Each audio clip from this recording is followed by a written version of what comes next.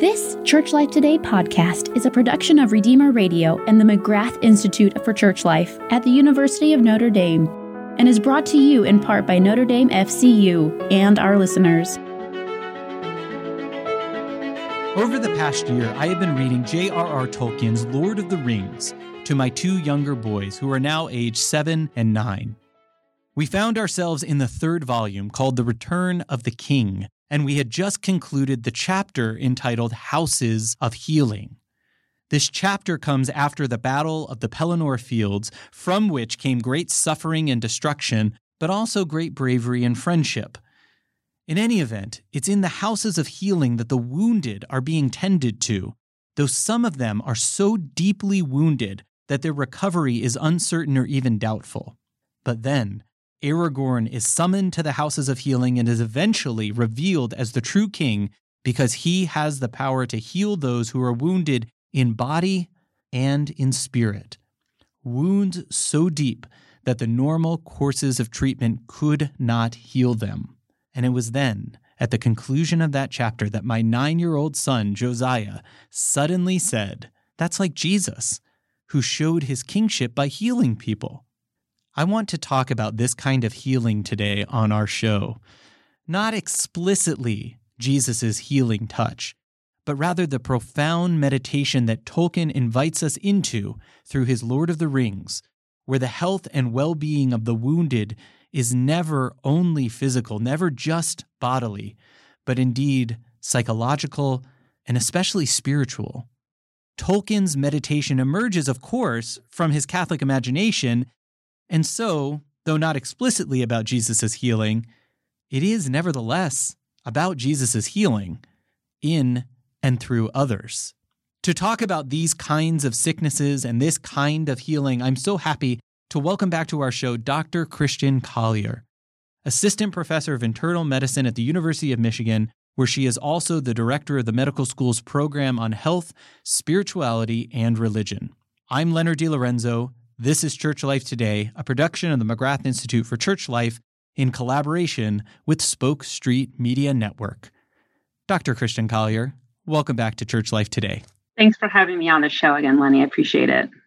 Well, Christian, I guess I assigned you some homework, which was to go back and read these chapters from Tolkien, where he really brings to the fore this vision of his characters as bodily and spiritual beings at once. I think it's especially through their woundedness, their suffering, and their needs for healing that he makes this most apparent to us, kind of their unified bodily and souled reality. Now that you've done your homework, you went back and read this stuff, what caught your attention? What were you thinking about as you meditated on Tolkien's images? Yeah, I really appreciate this opportunity to think about this chapter in particular as it relates to the pandemic and more broadly to the practice of medicine. So, yeah, the chapter gets at several themes that resonate with me as a physician, especially during this time. The use of touch, the limits of modern day medicine, the interaction between the mind and the body and how we think about whole person care, and really what it means to think about the deep wounds that lie outside of the purely biological domain. Because we know, right, of course, with the physical wounds of those in need of healing, there are also deeper wounds of sorrow that only hope and human connection can heal. And we've seen many of these wounds come upon us as a result of the pandemic and the isolation that we've had to suffer. And so many have suffered as a result sometimes of the policies around COVID-19. And really this idea that we all are in need of healing and in need of healing as whole persons. And there are really some cool biblical themes as well. And I can't wait to discuss them with a real life theologian. I'll try and find one for you. I have several I will bring up that I will need help with for sure. So interesting. I just, of course, like Julie Andrews, let's just sort of start at the beginning, I guess. So at the beginning of the chapter, the stage is set, right? So at the beginning of the chapter, we read about the sort of overall milieu in which the houses of the healing is set. So the chapter opens with a view. We are told of, quote, the wreck and the slaughter that lay all about. So unlike previous chapters, right, where battle and war are sometimes romanticized, there really is no sugarcoating of the results of war here. And this sort of, again, made me think about this pandemic and what we're facing right now, because we really are, in my opinion, in a war of sorts, really, against a novel pathogen that's waged really a massive assault against humanity. and everything that's dear to us, our connections, our social gatherings, our ability to worship together.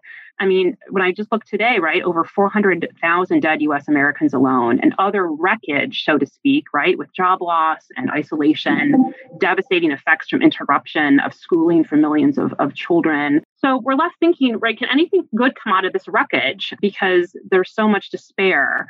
But what's beautiful, I think, is this opening that Tolkien gives us sets up a beautiful contrast to the healing that we're going to see in the later chapters. So I think the first thing that I think we could talk about is one of touch. Yeah. So we see that the first healer that's brought about in the chapter is Gandalf. He is spoken of in this chapter as having some limitations, and in that then points us to this greater healing that we're going to see with Aragorn. So Gandalf was in the Houses of the Healing, and we're told, interestingly by Tolkien, that Gandalf goes from one patient to the other, quote, full of care. And so I wondered, what does full of care mean? What does Tolkien mean when he writes full of care? And what does Tolkien use as an example of what full of care looks like? And his examples that he gives really involves touch. So we're told that Gandalf caresses Merry's brow. So Merry is sick in the chapter, and lifts him carefully. And later we're told that Aragorn actually takes Faramir's hand in his and lays the other hand upon the sick man's brow. So according to Tolkien, it looks like one part, and it really an essential part of being full of care, is using therapeutic touch. And it made me just reflect upon touch in modern day medicine and the marginalization of touch, and how so many patients in particular are isolated from touch of their loved ones because of a restrictive visitor policy. And really how touch in particular, I think, has a special meaning, especially for Tolkien, from what I can tell. But then just as a small aside, it made me think about one thing that I think for people who are interested in medical history that I thought I would bring up, and I'm sure you've heard of it. Yeah. So this theme of therapeutic touch by a king points to something called the royal touch, which I'm sure you're familiar with. So it was this idea in late medieval and early modern England and France that sometimes that touch by a king, or sometimes just actually the coin that the king would touch, could cure you from disease. So there was a disease called scrofula, which really we don't hear about much anymore. Scrofula actually is tuberculous lymphadenitis. And in particular, it was called the king's evil in Europe because the royal touch was believed to actually cure this disease until about the 18th century. Wow. So Charles II, actually, of England, supposedly touched tens of thousands of scrofulous Englishmen and Englishwomen and sort of cured them. But of course, the interesting part of this is that scrofula really rarely results in death and often goes into remission on its own. But you had still the impression, right, that the monarch cured you. Yeah. And actually, too, for the literature buffs out there, the king's touch and the royal touch is also seen in Macbeth, where King Edward uses the royal touch also. Yeah, that's right. So just thinking about touch in medicine, one thing that came to mind as I thought about this is we know that on the extreme example, if you deprive people of touch, they don't do well. And if we think about even the horrific experiments done on babies by the Nazis in World War II when they were deprived of touch and voice, or looking at orphanages over the past hundreds of years where, the infant mortality was 30 to 40%, it was because those babies actually weren't being touched.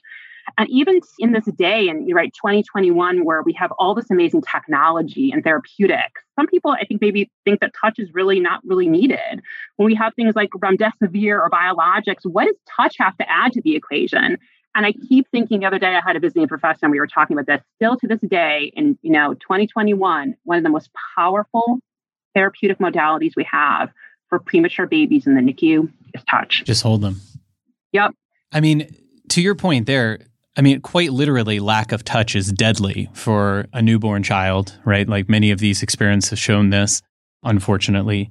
But, as you're talking about Gandalf, or giving our attention to Gandalf, who, as you say, Tolkien describes as full of care, and this care comes through his touch, the manner of his care. You were also kind of pointing out our present situation relative to the pandemic, which one of the major restrictions is to not touch or to not be in close contact with. In some ways, it's a requirement of curbing the spread of the virus. But as you were already alluding to, this sort of increases the maladies, right? Like there's the danger, the actual physical danger of the virus, but then there's these other dangers and sicknesses that come from that lack of touch. Correct. So this is just I'm just kind of echoing this back. It's kind of a stunning point to think about that in the the wreckage and the slaughter that lay all about that you so helpfully point out that Tolkien describes at the beginning, it's really the healing from that begins with touch. And I'm just, I guess I'm just trying to kind of wrestle with that at the moment to think about our own sicknesses socially, personally, all these other ways. Yeah, I mean, there was just a study actually that came out in the Lancet. It's called the COVID-D study, and it was done by a group of investigators. One of the investigators of the study was Dr. Wes Ely, who is a home care physician at Vanderbilt, who I just had come speak as a visiting professor for my religion program last week. And he actually spoke about this study, looked at hospitalized adults with COVID who were seriously ill. And one of the biggest predictors actually for an adult patient developing in hospital delirium was the absence of a family member at their bedside. Adults who had family members at their bedside were less likely to develop delirium. So delirium, for those of you who don't know, is like acute confusion or mental status change that happens in a person if they're in the hospital. It can happen to kids too, but I'm an adult doctor, so I know more about adult medicine. So for adults who have a family member at the bedside, they're less likely to get delirium, which is really a big deal, actually. So delirium has been associated with increased in-hospital mortality, so it can lead to death. And so, how is this mediated with the family member at the bedside? Probably by touch, right? Probably by voice, these sort of other intangibles that we really probably can't measure, just a sense of someone being there. I always say to my students, like one of the best predictors for good prognosis actually is a loved one at the bedside of a patient. So there is something really powerful there. And it's really awesome, I think, to see this really cool literature and scholarship around these fundamental truths, in particular as it relates to the pandemic and touch and presence, really. It's kind of amazing. Our own bodily presence is itself a sort of healing agent. Not sort of, it is a healing agent. Let's take away the qualifier there. Yeah, it is. You're listening to Church Life Today on Spoke Street Media Network. My guest is Dr. Kristen Collier, Assistant Professor of Internal Medicine at the University of Michigan, where she is also Director of the University of Michigan Medical School's Program on Health, Spirituality, and Religion. We're talking about, sickness, sorrow, healing, and especially in Tolkien's Lord of the Rings. So going back to this chapter, Kristen, The Houses of Healing, which is in the third volume of The Lord of the Rings, I suppose like one of the places where we see this deeper kind of sickness, it's not simply bodily, but it's in the particular main characters that are the patients in the Houses of Healing, to whom Gandalf first, but then later Aragorn comes. And I thought maybe we'd talk about Faramir, who's now he's the steward in waiting of Gondor, but he's been wounded not only in battle, he's also been wounded up to this point by his father's disdain for him, especially in comparison to his brother Boromir. And when Aragorn the king looks over Faramir in the Houses of Healing, Aragorn says this. He says, "He is nearly spent, but this comes not from the wound. See, that is healing."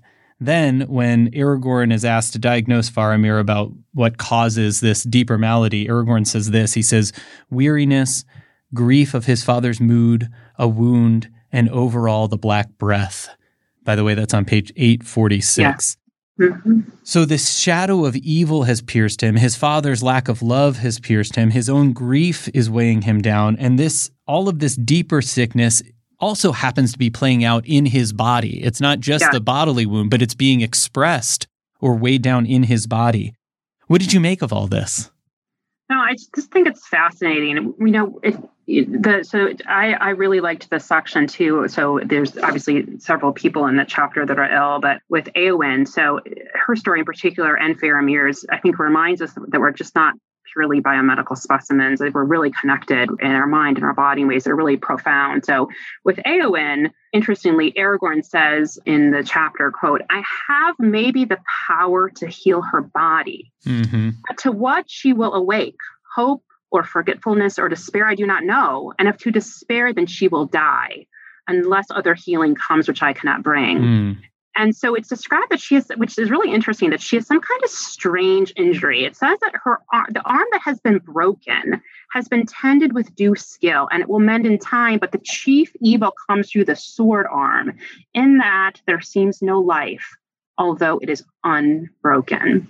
So the fractured arm is healing. It's been tended, it's mended, it's healing like you would expect. But the chief evil is in this sword arm, in which there is no life, although that arm's bones are unfractured. This really beautiful picture of how, and I'm sure you know, some people believe in this chapter that this black shadow of which afflicts Mary and Eowyn, Faramir, etc., is some kind of extreme, obviously, mental anguish, like you talked about. Maybe it's a form of PTSD that comes out of the battles that they've seen. And this results in sickness. And her, obviously, Eowyn's constitution, for those of you that know the story, is already severely weakened by her, this loneliness and despair that she has suffered. So, but it's interesting because, right, her physical malady is being dealt with, but there's something else altogether that Aragorn is faced with healing. And if her physical wounds may be healed, but if she wakes up to despair, then she will die. And it reminds me, for those of you that are sci-fi fans, it reminds me of the movie The Matrix with Keanu Reeves. And in the movie, Keanu actually is like doing this simulation in his brain where he's learning to fight in jiu-jitsu and such. And so Keanu Reeves asks Morpheus, if you're killed in the Matrix, you die? Do you die here? Right. And Morpheus answers, the body cannot live without the mind. So there's this really powerful link between the body and the mind that we're only just beginning to understand. And in medicine, I think one field of science that speaks to this in particular is a field that many of your readers may have heard about, but it's fascinating, called psychoneuroimmunology. So the fact of how can our psychological state or our stress, right, cause us to have actually interference with our immune system, our biological selves. And one particular study that sort of speaks to this is they looked at women and their ability to heal. So especially thinking of the houses of the healing. What does healing look like when we are under duress psychologically? So what they did is they took these women who otherwise would have sort of same predictors for healing, same age, non-smokers, et cetera, and they inflicted a physical wound on their back. So they did like a punch biopsy on their backs, and then they tracked the healing of these wounds. And actually, controlling for all other factors, the women that healed more slowly had actually increased reported levels of marital discord. So their stress in their marriage actually and in their life affected their body's ability to heal these wounds. I just think it's really profound and beautiful to think of that. And one other person in science, for those listeners interested in this, is the work done by Laura Kubzansky. She's an associate professor at Harvard's Chan School of Public Health. And she's looked at cohort studies for years of adults actually and follows them over time. And actually people's sense of hopefulness or enthusiasm has been linked to actually having less risk of cardiovascular disease, even after you account for other things like smoking. And for us physicians and those of us in healthcare, this has been brought to attention. Actually, last year, the National Academies of Science, Engineering, and Medicine put out a report called Social Isolation, Loneliness in Older Adults, Opportunities for the Healthcare System, which again talked about this massive amount of adults in this country who endorse ongoing loneliness and how that loneliness was significantly associated with increased risk of dementia,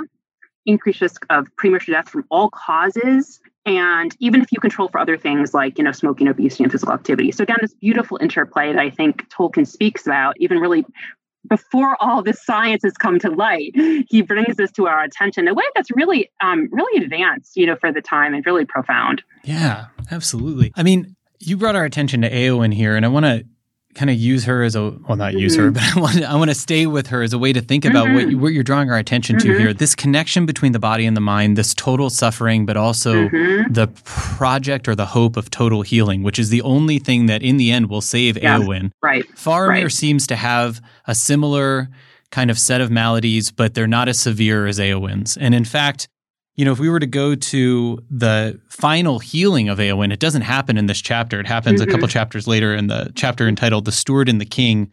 So I'm looking, I think we have the same page numbers, Kristen, on page 941. I'm going to try here not to read like 3 pages in a row. No, It's like 941 and it concludes on 943. Okay. But Eowyn is basically restored to some form of physical health, right? Like she's in the houses of healing. She can walk about in the courts. Faramir is sort of smitten with her. But Faramir, when he encounters her, he's also kind of drawn by her abiding sadness. It's a form of pity, but not a condescending pity. It's a sort of sympathy. And he'll say to her in the bottom of 941, he says, Eowyn, Eowyn, white lady of Rohan, in this hour I do not believe that any darkness will endure. And he stooped and kissed her brow, and my 7-year-old hated that part.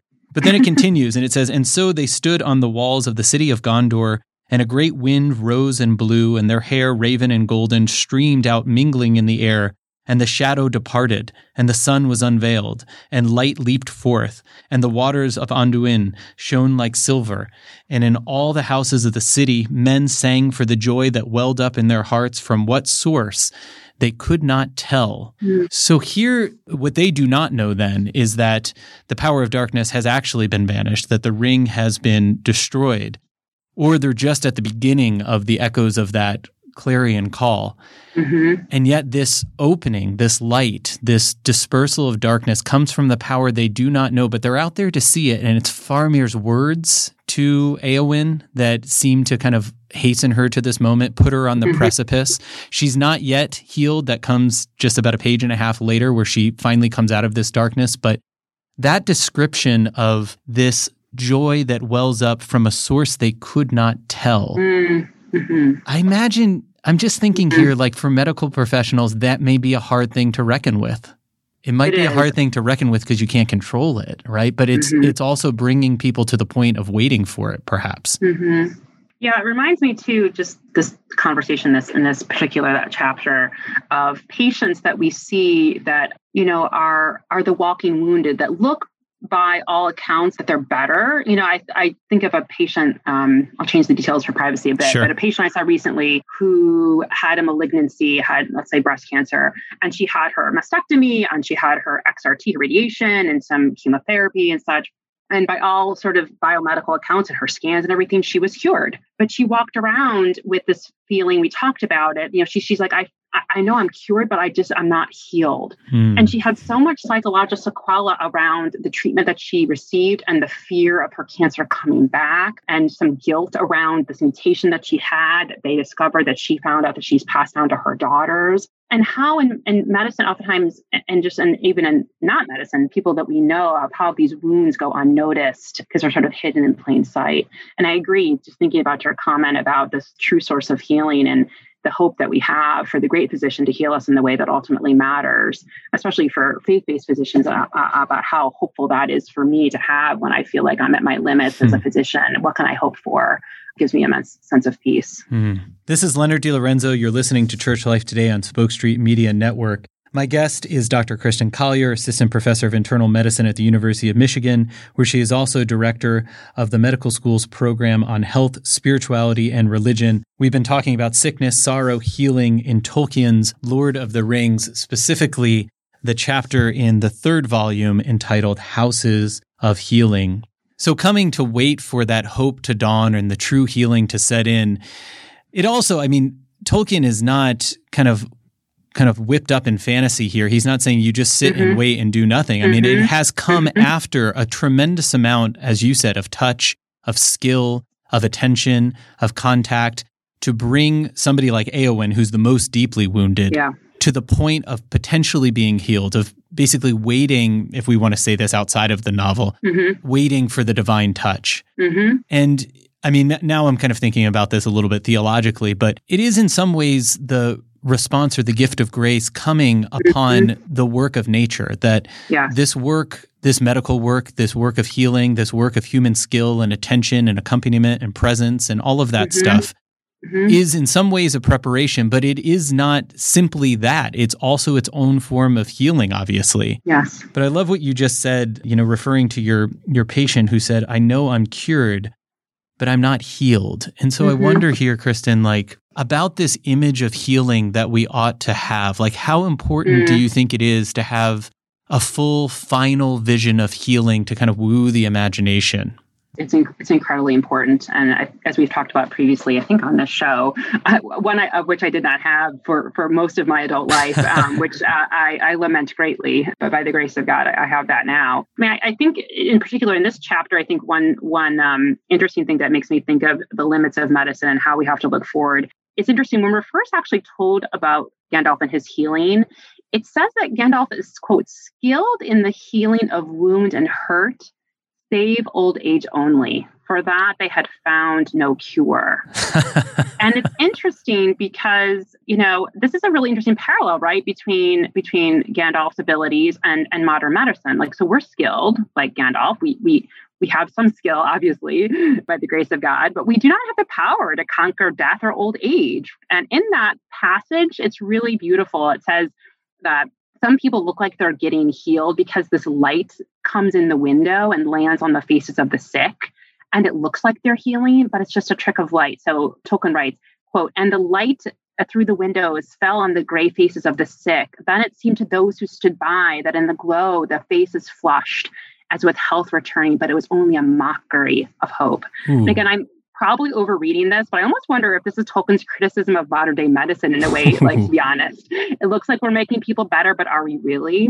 And then, of course, Gandalf says in the passage, for it's only in the coming of Aragorn that any hope remains for the sick that lie in the house. And then it contrasts that with Aragorn's healings, which are really individualized and specific. So like when Faramir, for example, you mentioned him, when he opens his eyes, he already knows who Aragorn is and is ready to serve his new king. And it's really interesting because Faramir says, quote, "My lord, you called me, I come." And it reminds me of the scriptures when we're told that the sheep recognize my voice. And then Aragorn says, "Walk no more in the shadows, but awake." And of course, reminds me of Jesus saying, "Go and sin no more."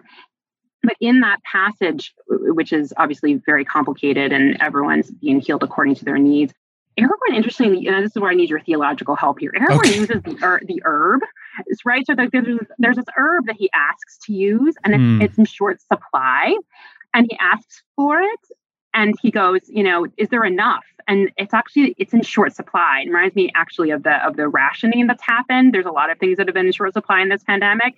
But so for people who aren't familiar with the chapter, he lights this herb. It's sort of an incense of type sort, and people sort of inhale it. And then I said, does Aragorn really need the herb? And if it was just the herb and we didn't need people, he could just have let the herb smoke away and just walk away and people would have inhaled any better. So that's not really true, right? But then I think, okay, well, maybe like we do need people. Of course we need people, but then how essential is the herb? If the healing is within him, the herb is just, what is that? And then maybe think about, here's the theological insight that I need help with. Maybe think about the passage with Jesus and the blind man and how Jesus uses the earth and the spittle and makes the paste and puts it on the man's eyes. So Jesus obviously didn't need that to heal him. And it's just a visible right sign or a manifestation where Christ is vividly demonstrating his tangible mission as the incarnate word of God. But it just made me think about this herb and sort of the material means by which, Christ would use, right, to sort of show his glory in a way. But I know we're sort of off track a bit, but that passage in particular reminded me of that passage with Jesus and the blind man. Oh, that's really provocative here. So, I'm thinking of this in terms of, so I'll think of it first in terms of like what's going on in Lord of the Rings. And part of it, I think I have to think about Mordor in terms of the land of darkness, which I've actually said this to my students. I'm teaching a course right now. I've said it to my students probably 15 times in the last few weeks. Like Mordor, just like the Upside Down in the show Stranger Things, is not just kind of like neutral evil at bay. It's not just staying there. It's actively growing outwards. And especially as we see when Frodo and Samwise make their way into Mordor, it is toxic to them. It's actually breaking them down, and it kills everything within it. It actually turns what would otherwise be there into a conduit of death.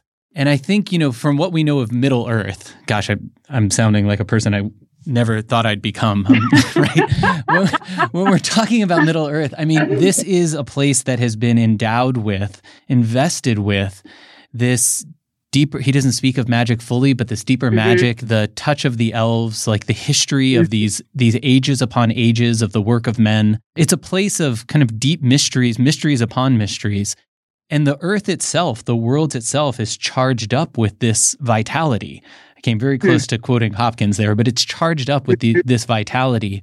And so I wondered, as with Jesus taking the mud and his spittle and his touch and putting it on the man's eyes, like this creation that the Lord has made was made good and was made to be a conduit of life. And perhaps as that man is healed, so too is that mud, that earth being healed, being restored to its life-giving properties. And I don't know if Tolkien's thinking about that here with this herb. I also think who would gather that herb? Like in some ways, the kingdom itself and the healers themselves would then have a part in healing this man. And I don't think that's insignificant because I think that's a broader theme in Lord of the Rings too, that especially with the hobbits, like nobody just kind of arrives, obviously, at the vanquishing of evil and the restoration of Middle Earth. Like they've all suffered for it. They've all paid the cost. They've all, through their own blood, sweat, and tears, been part of the redemption of Middle Earth. And I think the fact that they did it makes a difference. It changes them. And that might be the image of good that Tolkien wants to give us. Like it's the stuff of this place, the stuff of the earth, the stuff of these people. That is all the subject of redemption. maybe I've gone on a little bit too much there about just these herbs, but that's the kind of stuff I think about here. Like, things matter in Middle Earth, just as things matter here in our Earth. I think that's beautiful, this idea of cooperation. Like, we, in God's beautiful design, have been called to cooperate with the gifts that we've been given to help in the comforting and the healing in a limited way of our brothers and sisters. And even in the chapter, Tolkien talks about more overt cooperation, where, like, when at the beginning of the chapter, when Merry is sick, he's sort of wandering into this fugue state during this dark tunnel, and it's Pippin actually who I think encounters him, right, and sort of then says, I'm going to take you to the houses of the healing. And so often, especially when we think about being aware of our family and our friends and our neighbors' mental health, and being aware of sometimes being, rightly concerned, it's oftentimes other people who bring us to help or get us help. It also reminds me there in that passage where Pippin takes Merry in the scriptures of the paralytic who can't get to Jesus on his own, but is carried there and sort of lowered through the roof. His friends bring him. And Jesus says, seeing their faith, actually, is what it says. Seeing their faith, he healed him. Yeah. It's beautiful. This is Leonard DiLorenzo. You're listening to Church Life Today on Spoke Street Media Network. My guest is Dr. Christian Collier, Assistant Professor of Internal Medicine at the University of Michigan, where she's also Director of the Program on Health, Spirituality, and Religion. We're talking about Tolkien's Lord of the Rings and the images of sickness and healing that come to us there. Just a little while ago, I was kind of bringing up this notion of these final images of health and perhaps the importance of that, especially for medical professionals. But not only, I think this works in the popular imagination too. What do we consider to be true health? And, as a theologian, I think about this because I've told my students this over and over again, like, even in the word salvation, etymologically, right in the middle of that word in the Latin, salus, which means health. Salvation is really the hope for full and abiding health, of being restored and strengthened and indeed perfected. And so to think about this final vision of health, a sort of eschatological vision, I found myself coming back to Frodo, actually, and this is outside of the assigned reading for today, Kristen. So anyways, I came back to Frodo, and at one point, Tolkien makes the clear statement that to Frodo, the ring is a burden to his body and a torment to his mind, this great burden that he carries. But then, and this is in the chapter Many Partings, which comes, there's so many partings in Lord of the Rings, but this comes a couple chapters after the Houses of Healing. Queen Arwen, not Éowyn, Queen Arwen, who, for those of you who are translating this into movie terms, that's Liv Tyler. Liv Tyler, who always plays the woman who's waiting for good things to happen. Anyways, Arwen, who is an elf, says to Frodo, she says, I will not go with my people to the havens across the sea, to the great lands of enchantment and of full magic and healing.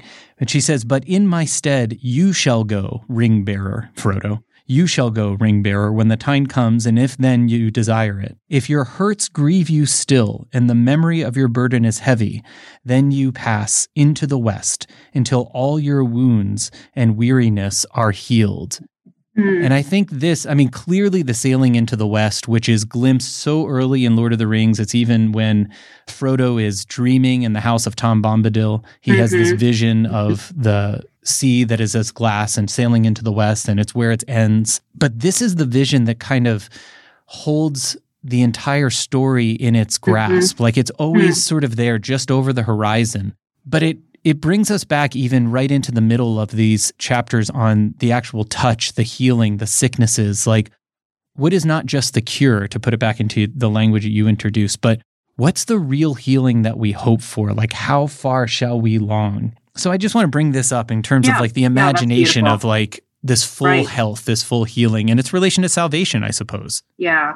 I mean, so much to say here. I think the first thing is that it's also as a physician, it's one of my favorite things to think about and to ask students and trainees, like, what is your definition of health? And health obviously is so much more than just the absence of disease. It's like a very impoverished view of health. And I think I've told some of you before that my favorite all-time answer to this question, I think is the best answer I can give to this, is when I asked this to the medical students, and a young woman stood up and said that she was an undergrad anthropology major, and she studied in Iowa, and part of her senior research project was doing qualitative interviews with farmers, asking them what their view of health was. And the farmers routinely, the themes that came up with, she said that the farmers would say, I don't consider myself healthy unless my crops are healthy, the soil is healthy, the people who work for me are healthy, the livestock are healthy. And it was this really beautiful idea of health that extended even beyond ourselves, right? Even thinking about salvation being this sort of communal reality and this covenant with the people, and thinking of this beautiful idea of shalom, right?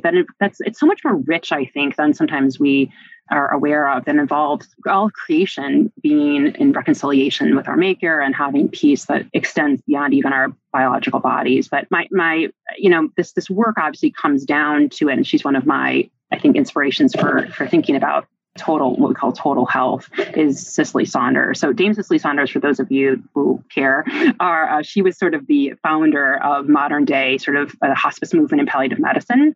And so she developed this concept of something called total pain. And you can substitute the word pain for total suffering and total health, total disease.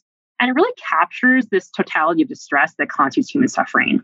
And so she says, right, that there are 4 dimensions in which people experience distress: physical, psychological, social, and spiritual. And we oftentimes are very well trained in medical education to identify physical suffering and psychological suffering.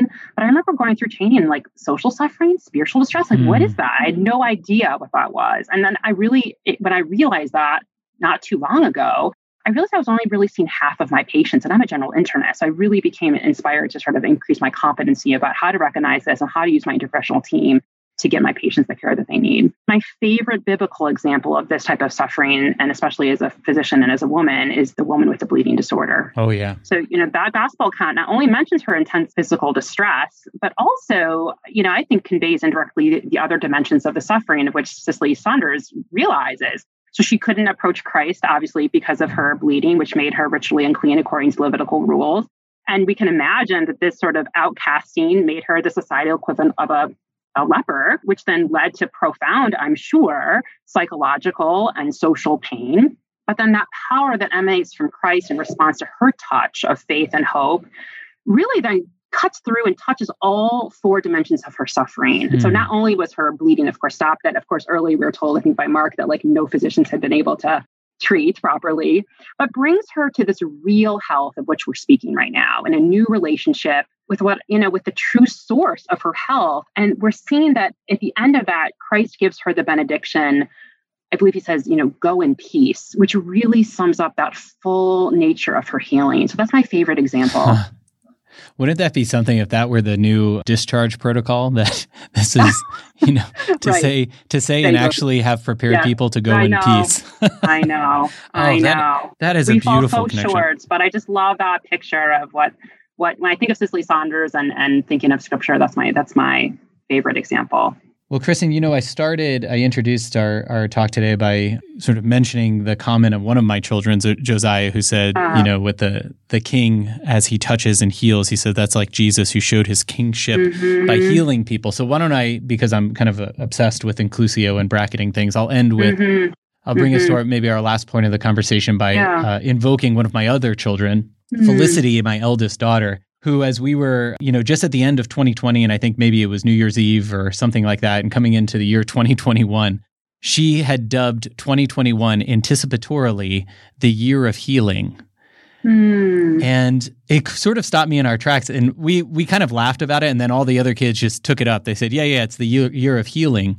But I don't know, none of us is an expert in this, I suppose. We're all sort of amateurs, and we're all grasping for it. But if you were to think of that as this, the current year, the forthcoming year, somewhere in the future being a year of healing, what would you hope for? What would you think about in a year like that?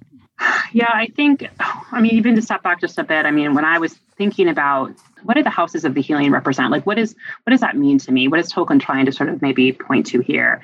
I think the house of the healing represents the whole world, right? I think we're all sick, whether or not we realize it or not. To get better, obviously, we need to first recognize our sickness, either ourselves through revelation or through the help of someone else, as we saw in the chapter with Mary getting help from Pippin, or in the gospel accounts with the paralytic being brought to Jesus by his friends. And we find in Luke, I didn't come for the well, only the sick are in need of a physician. And I think, I just come back to the limits of modern medicine and how we really need to think beyond even our own silo of the MDs and think about the team we have at our disposal. And I'm really thankful to have a fuller view of health because I've been able to become friends with theologians and work with our chaplains at our hospital and able to make connections with our clergy in the community that provide such help to our patients. But I think when I think about healing, and particularly in 2021, what I would be hopeful for, obviously, is, and again, how we get here is the million-dollar question, but to have a sense of healing in a communal sense, for us to have some type of reconciliation between brothers and sisters. We've all been through a lot this past year, and hopefully this makes us appreciate even more the power of those in our lives, and even healing for starting in families and be able to extend out with the help, obviously, of Jesus, who is the great physician, and in reconciliation to him and our Maker. But yeah, I also am hope that there's some type of healing over this next year that happens, because especially in this country, I think there's been much fracturing, and I'm hopeful for a different tomorrow. Yeah. I'm also reminded here at the end, famously, Pope Francis had called the church at one point the field hospital.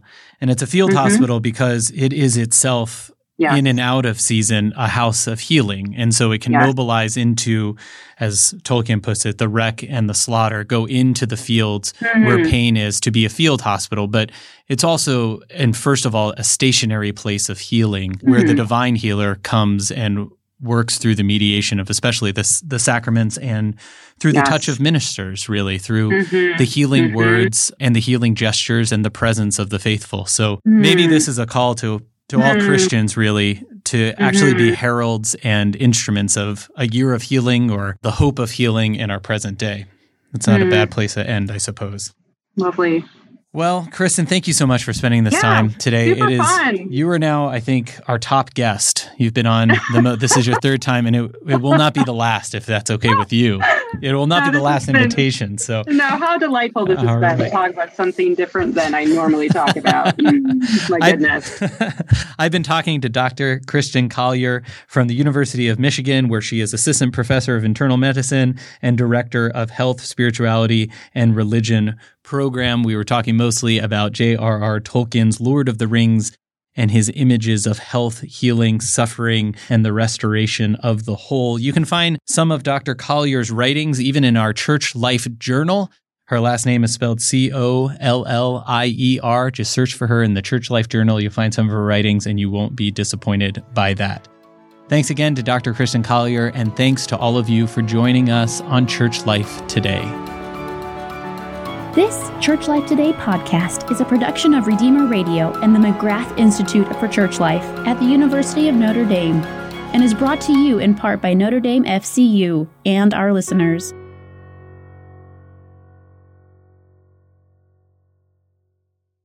Elevate 150 Financial Checkups at Notre Dame Federal Credit Union. Here's how it works. Go online and schedule a 30-minute phone call. They'll guide you through your credit report to find ways to improve your financial health. Then they'll send $150 in your name to Redeemer Radio. For information, visit NotreDameFCU.com/elevate. You already share our values. Why not share in our benefits? Notre Dame FCU.